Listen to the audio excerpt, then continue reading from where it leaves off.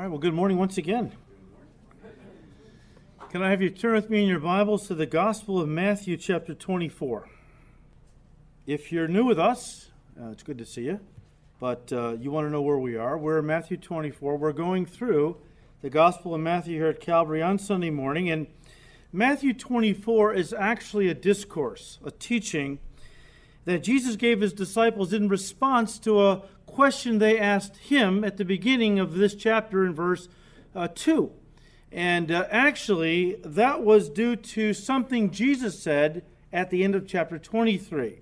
You see, he told them he was going away and they wouldn't see him anymore until they said, as a nation, "Blessed is he who comes in the name of the Lord." You have to understand, these were Jewish guys that were following Jesus because they believed he was the Messiah. And they were always taught that when Messiah finally came, he was going to lead a revolt against the Roman government, overthrow Roman oppression, establish a glorious kingdom where he would reign from Jerusalem over the whole earth, and the Jews would be his prime ministers. But now he's talking about going away. He can't go away. I mean, Lord, you got to establish the kingdom. How can you go away?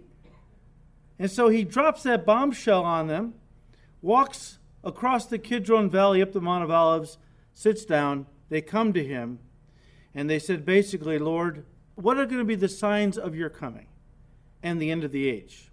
Now, the age that they were talking about was the age of man's evil and rebellion. It started in the Garden of Eden when Adam and Eve rebelled against God's authority, God's rule, decided to do what they wanted to do. And every one of their descendants after them has been born with sin, a sin nature, and a rebellion in our hearts. And we want to do what we want to do. We don't want God really telling us. We often will say, oh yeah, people say, oh, I really want God's will. Really? But they're not living like they want God's will.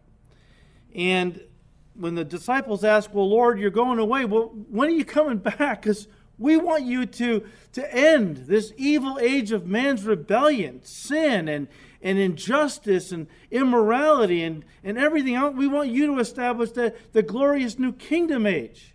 When are you coming back to do these things? And that's when the Lord Jesus launched into one of the greatest discourses in the entire Bible. It's called the Olivet Discourse, or the discourse, the teaching that took place on the Mount of Olives.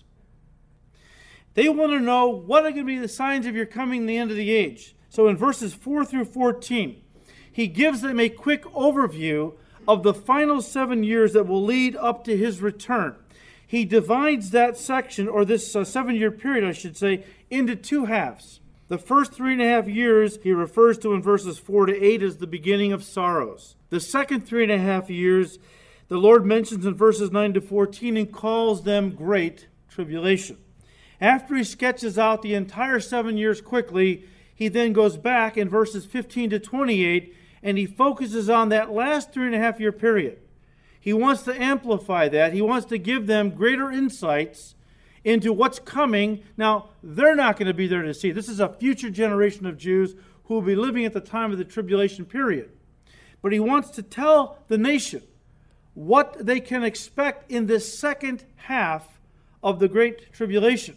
So he zeroes in on this period of time to talk about what it's going to mean to the Jewish people primarily who will be living at that time.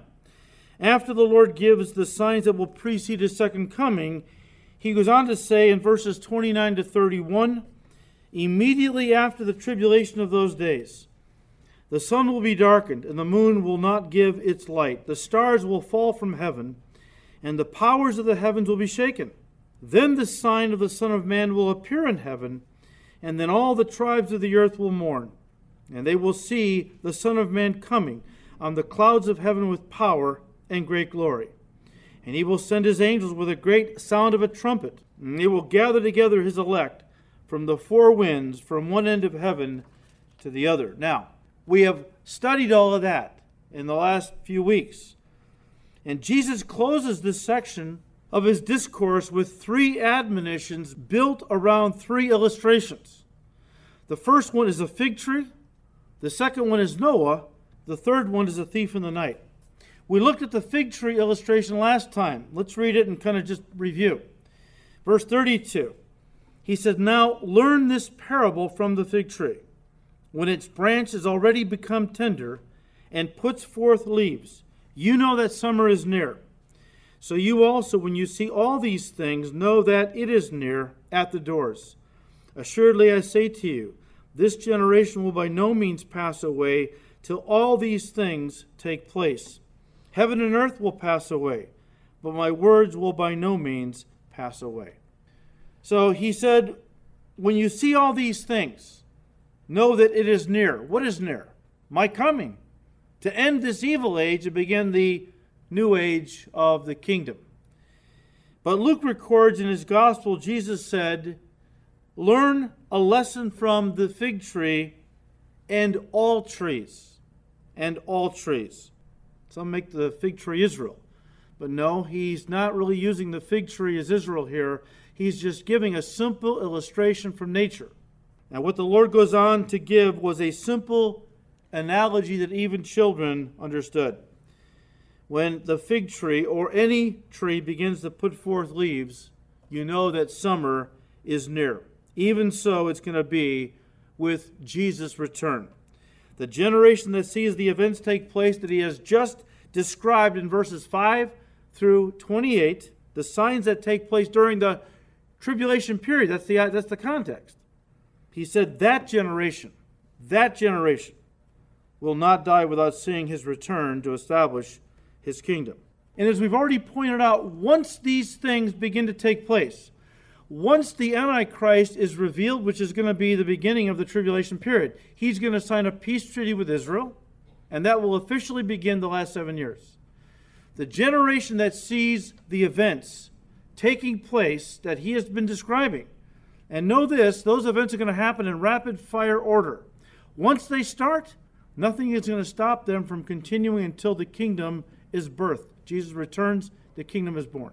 Just like once a woman goes into labor, nothing is going to stop the birth of that child. That's why he likened this period of time to a woman in labor, this last 7-year period.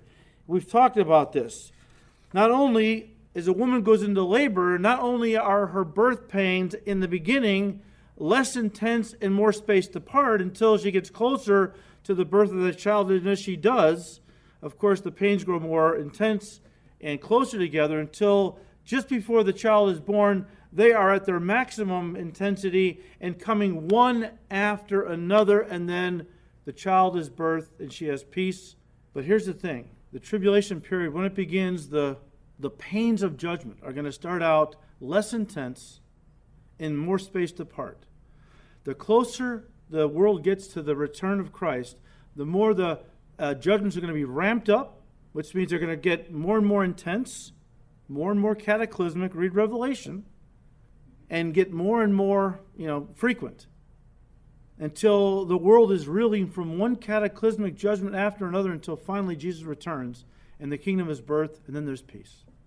There's peace. And so that's why he likened this period of time to a woman in labor. Now, the fig tree illustration. Now, we looked at that in detail last week. And so that brings us now to the second admonition built around the second illustration he gives about this time. Verses 36 through 41, he talks about the days of Noah. But of that day and hour, no one knows, not even the angels of heaven, but my Father only. But as the days of Noah were, so also will the coming of the Son of Man be.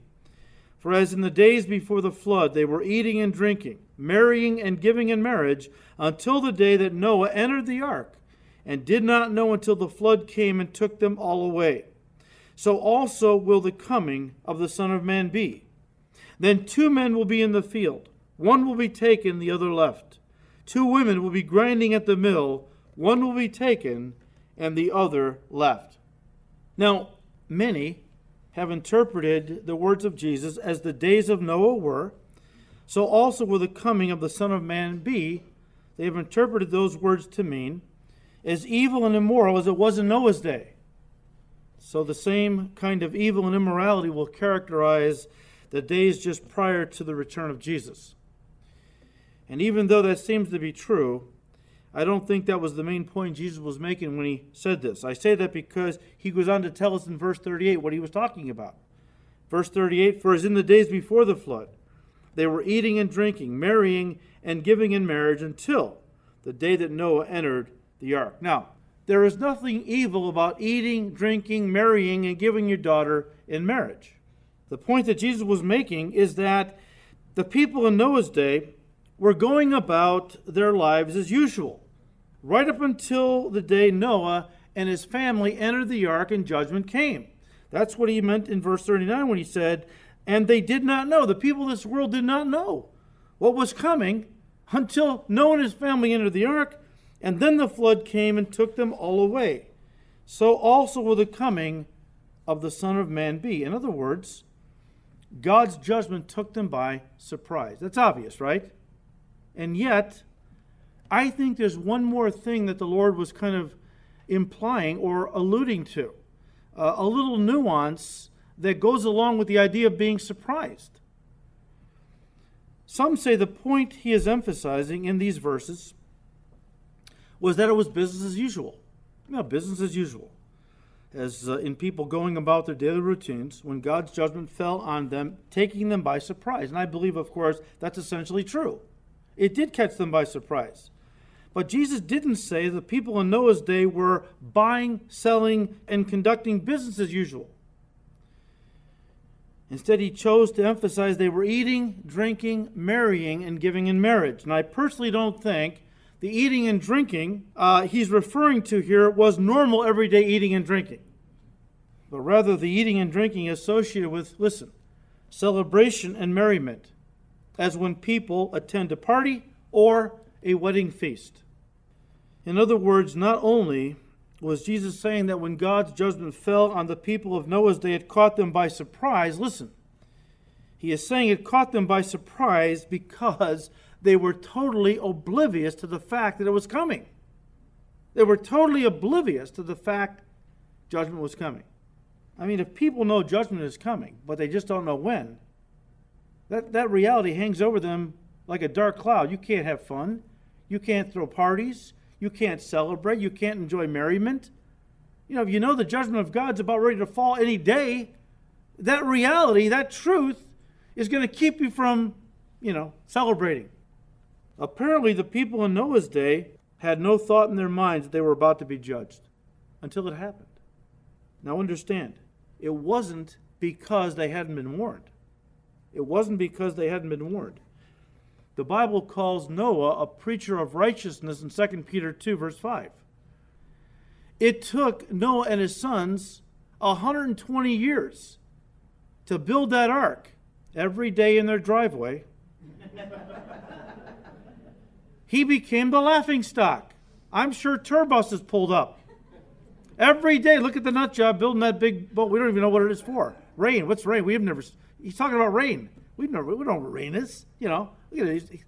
Every day, as Noah's beating the hammer and building the ark, people are walking up laughing, and he's preaching to them, it seems from Scripture, a message of repentance.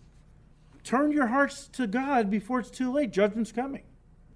And not only did they not listen, it was such a non-issue to them that they never gave it a second thought, as evidenced in the fact that they were partying and celebrating when judgment came. Jesus is telling us there is coming a future generation that is going to be caught off guard when the judgment of God, the very judgment he's been talking about right here in Matthew 24, and the judgment that John writes about in Revelation 6 through 19, there is coming another judgment.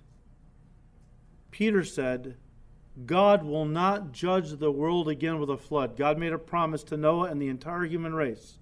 I will never again destroy the world with a flood. Read the fine print. Next time I'll use fire. The point is, there's coming a generation that is going to be oblivious to what's coming upon them. A judgment that will affect the entire world, just like the people of Noah's day were oblivious to the judgment that came upon the world at that time. And once again, it's not that the people of this world in our day haven't been warned. There are many preachers of righteousness. There's a lot of loons and a lot of nut jobs out there, but there's many good pastors and preachers. There are as many preachers of righteousness on TV, radio, the internet, and in pulpits across America and around the world who are screaming about judgment that's coming, calling people to repentance. Before it's to get your life right with God. Judgment's coming. How are they received for the most part by the world?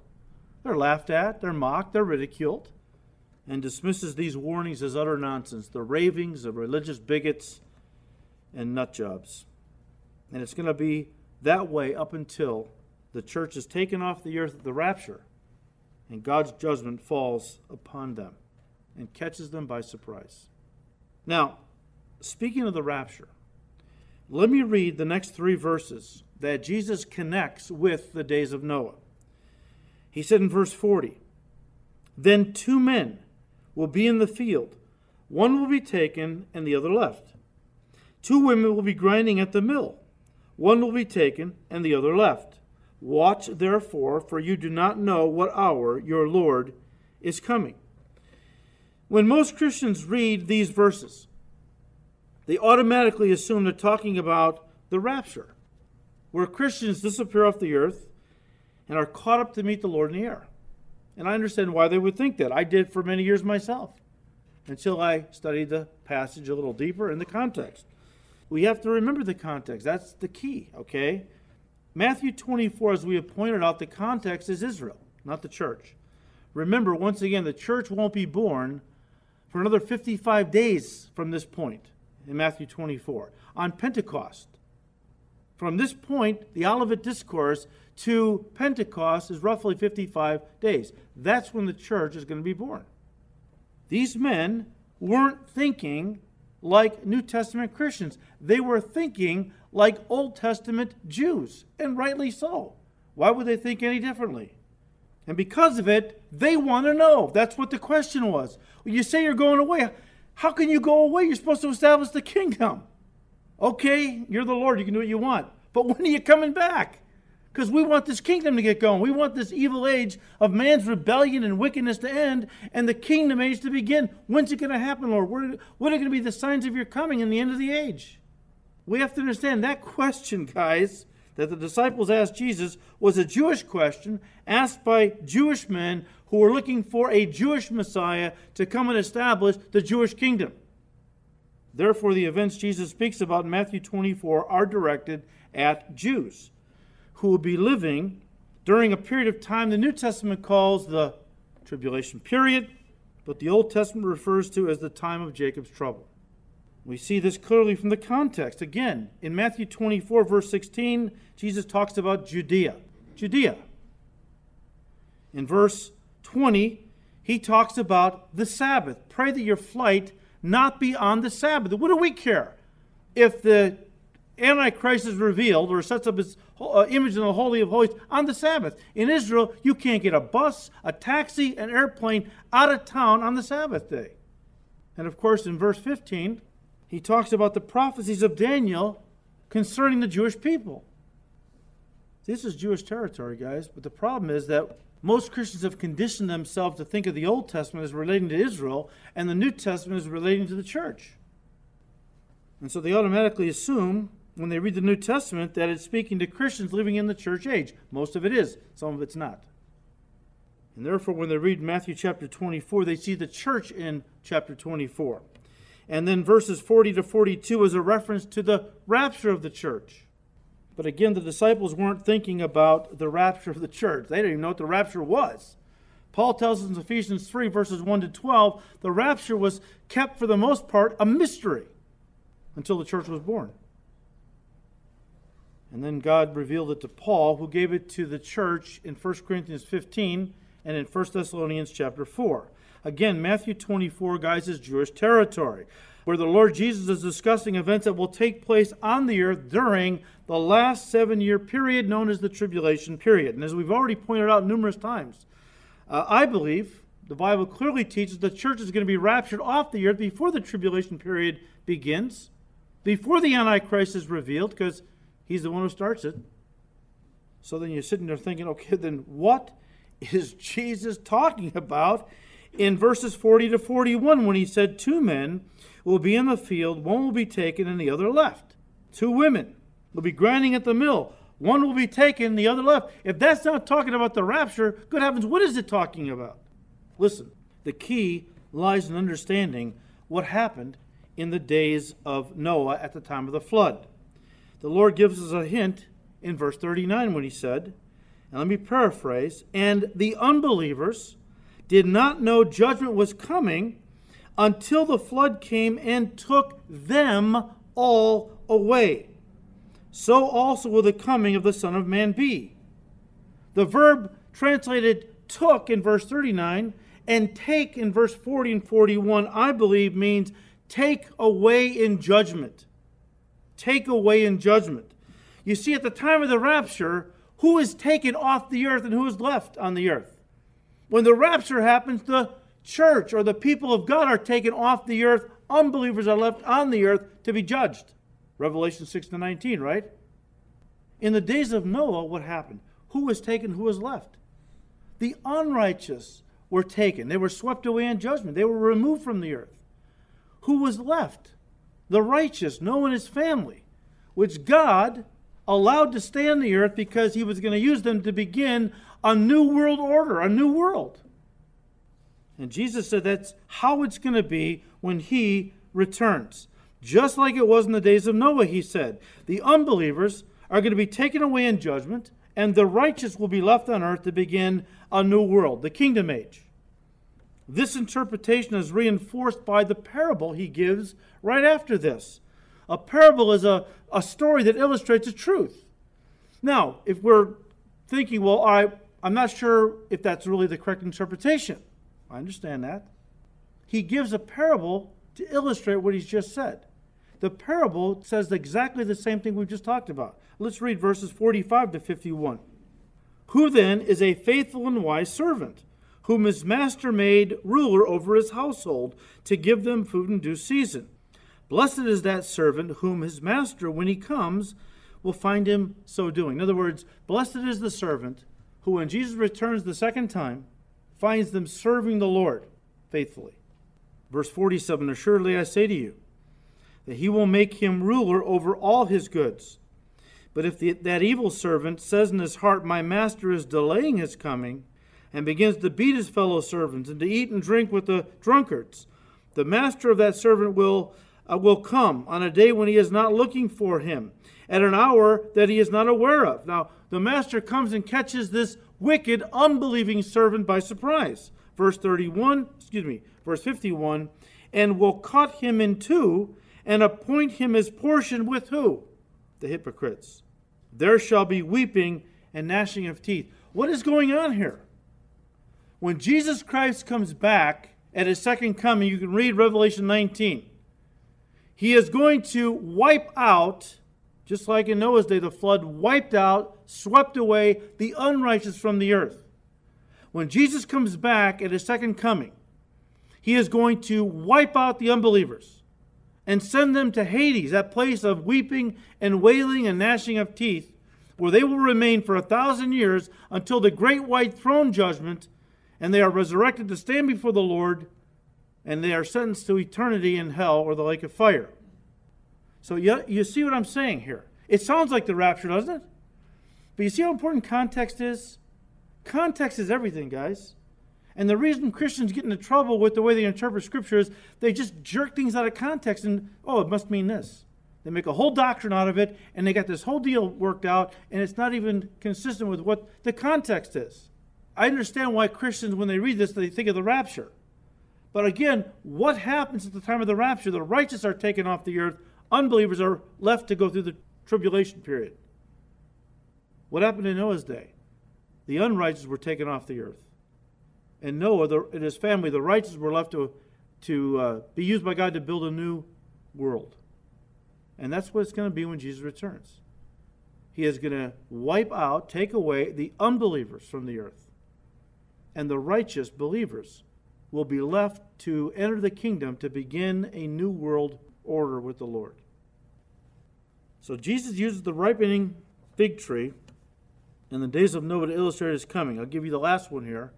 He also talks about a thief in the night. Verse 43, he says, "But know this, if the master of the house had known what hour the thief would come, he would have watched and not allowed his house to be broken into." Now you read that, and what do you think of automatically? The master of the house is Jesus. The thief can't be Jesus because Jesus is not a thief. That's bad, right? Thief is bad. Well, again, look at the context. Verse 44, "Therefore, also be ready, for the Son of Man is coming at an hour you do not expect, like a thief." See? Jesus is likening himself here to a thief. Not in the sense of character, of course, but in the sense that a thief only comes at a time, listen, when no one is aware that he is coming. If someone knows his house is going to be broken into, he will be ready, even if he doesn't know the exact time. The Son of Man will come at a time least expected by the people of the world, and his judgment is going to catch them by surprise. Let me read to you just a small section from an article that appeared in National Geographic, May 1984, written by Michael Bogart. I thought this was interesting, and it correlates with what we're talking about. It says, and I quote, "The May 1984 National Geographic shows through color photos and drawings the swift and terrible destruction that wiped out the Roman cities of Pompeii and Herculaneum in AD 79. The explosion of Mount Vesuvius was so sudden, the residents were killed while in their routine. Men and women were at the market. The rich were in their luxurious baths, slaves at toil. They died amid volcanic ash and superheated gases. Even family pets suffered the same quick and final fate. It takes little imagination to picture the panic of that terrible day. The saddest part is that these people did not have to die. Scientists confirmed what ancient Roman records record. Weeks of rumblings and shakings preceded the actual explosion. Even an ominous plume of smoke was clearly visible from the mountain days before its eruption. If only they had been able to read and respond to Vesuvius's warnings. There are similar rumblings in our world. Warfare, earthquakes, the nuclear threat, economic woes, breakdown of the family, and moral standards. While not exactly new, these things do point to a coming day of judgment as recorded in Matthew 24. People need not be caught unprepared. God warns and provides an escape to those who will heed the rumblings, end quote. Of course, the warnings come from his word. The escape, that's provided through the Lord Jesus Christ. And yet people don't listen. They don't heed the warnings. You know why? Because they don't believe a God of love would ever judge anyone, if they even believe in God at all. But if they do, I guarantee you, most people will, if you told them judgment's coming, that's crazy. God's a God of love. He will never judge the world. Well, God is a God of love, who provided a way by which we would not have to be judged. God so loved the world that he gave his only begotten Son, that whoever believes in him will not have to perish in hell, but have everlasting life. So a God of love has provided a way by which we might be saved. He can't force us to be saved. He won't do that. His love provided a way, but you must take that way. You must believe in Jesus Christ. And when you do, the Bible says you are placed in Christ, you are hidden in Christ, and as such, the judgment of God is going to pass over your life, even as the blood was applied to the doorposts and lintel of the houses in Egypt, the Jewish homes, which caused the judgment of God to pass over those houses. Same is true. You apply the blood of Christ to your heart, and the judgment of God passes over you. You are delivered. You are protected from the judgment that is coming. Now, as we bring this to a close, how does this relate to us who are believers, those of us who have put our faith in Christ? Well, the New Testament often compares to the second coming of Jesus Christ as a thief in the night. But listen, never to believers, only unbelievers. 1 Thessalonians 5, starting in verse 1.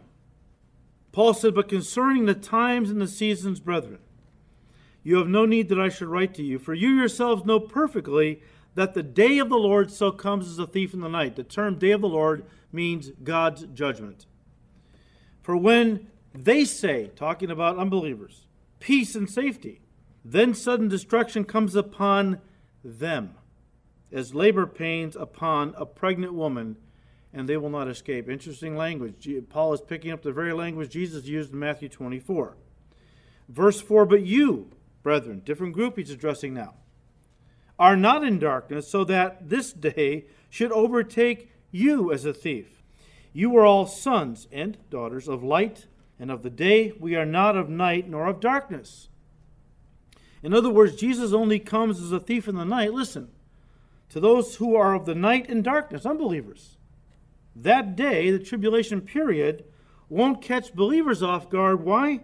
Because we are children of light and of the day. Why are we children of light and the day? Because the Son of God lives in our hearts. And we know what He's told us to look for. We know the signs of His second coming. We know that the tribulation period precedes the second coming of Christ. So if we see the signs of His second coming all around us, we know the tribulation is getting that much closer. Which means the rapture is going to happen that much sooner, because most of us believe the rapture takes place before the judgment of God is poured out. So we are watching for His return. We are not going to be taken off guard. We are not going to be caught by surprise. We're looking for the rapture based on the signs of His second coming, which are everywhere. And He will take us off the earth at the rapture before the night of God's judgment falls on this Christ-rejecting world. Now listen to Paul's admonition here to believers. Verse 6. Therefore, he says, let us not sleep, talking again to believers, as others do, but let us watch and be sober. For those who sleep, sleep at night, and those who get drunk are drunk at night. The implication is that just because we are believers in Jesus Christ doesn't mean we can't fall asleep in the light. Many have. What does that mean? It means they're not looking for the Lord's return. They're not looking for the signs. A lot of churches are not teaching prophecy anymore. Prophecy is uncomfortable to people. People don't want to hear that. We don't want to scare people away from our church. We want them to feel, when they come, kind of warm and fuzzy. We want to make them, walk out of here with a bounce. We don't tell people what they want to hear. Well, I want to tell people what they need to hear. Sometimes, I don't want to hear what I need to hear, but I need to hear it. Hopefully, when you come to church and you understand that we love you enough to tell you the truth, the whole truth, nothing but the truth, whether you like it or not. I don't want to get in your face and yell and scream but I want to tell you the truth. And the thing about it is a lot of churches are not teaching prophecy anymore. They're not teaching coming judgment. And there's a lot of reasons for that. The Christians can fall asleep in the light, where they're no longer watching, no longer being vigilant. In fact, in Romans chapter 13, you don't have to turn there, but Paul actually goes on to say many have fallen asleep in the light as Christians and are no longer being vigilant in looking for Jesus' return. He tries to wake them up in Romans 13 by saying, and do this, knowing the time, that it is now high time to awake out of sleep, for our salvation is nearer than when we first believed. That was 2,000 years ago. If it was high time back then, it was higher time today to awake out of sleep, right? The night is far spent, the day is at hand. The night of man's rebellion is almost over. The day of Christ's return in the glorious kingdom age is upon us. Therefore, let us, as believers, cast off the works of darkness, and let us put on the armor of light. Stop messing with the world, Christians. Stop getting entangled with the things of this life. Jesus is coming back. What are we getting entangled with the world for? Somebody asked me after first service, are you saying that we can't continue on in our lives? We can't pursue our careers? Jesus said, occupy till I come. Yes, go on with your life. Pursue a career. Finish school, if that's what God's leading you to do. But just don't let those things become the focus. Because Jesus is coming back, and we want to be ready. We want to be serving when He comes. Not entangled with all these other things that have taken us away from Him. But Paul said, it is high time to awake out of sleep, for our salvation is nearer than when we first believed. Let me end with this. How does a child of God fall asleep in the light? And I've talked about these before, so I'm just going to fire them out. First of all, you can only fall asleep when your eyes are closed. Therefore, watch. The Word of God commands us to be watching for the Lord's return. And as I said last week, that's different from waiting for the Lord's return. I think most Christians are waiting. All Christians should be, but I think most Christians are waiting for the Lord's return. They're not watching for the Lord's return. And so they've gotten busy and they're doing other things, and when He comes, He's going to catch them by surprise. But if you're by the window watching for somebody's coming, when they come, they won't catch you off guard. We have to be watching, and we watch by knowing the signs to look for that point to us coming. So you can only fall asleep when your eyes are closed. Watch. Secondly, you can only fall asleep when you're comfortable. Work. I'm really discouraged by how many Christians have retired. You know, kind of like David when he retired. He was tired of fighting the battles of the Lord. And in the spring of the year when kings go out to battle, he just stayed back in his new palace and sent Joab to fight the battles of God. Of course, that left David with a lot of idle time. As the old saying goes, idleness is the devil's workshop. And he gets in trouble with a woman who was bathing on top of her housetop and so on. You know the story of David and Bathsheba. David would never have fallen to sin if he had been where he was supposed to be, serving God, fighting the battles of the Lord. Look, this is not a time to retire. This is a time, but I've served the Lord for many years. Let the younger guys and gals serve God.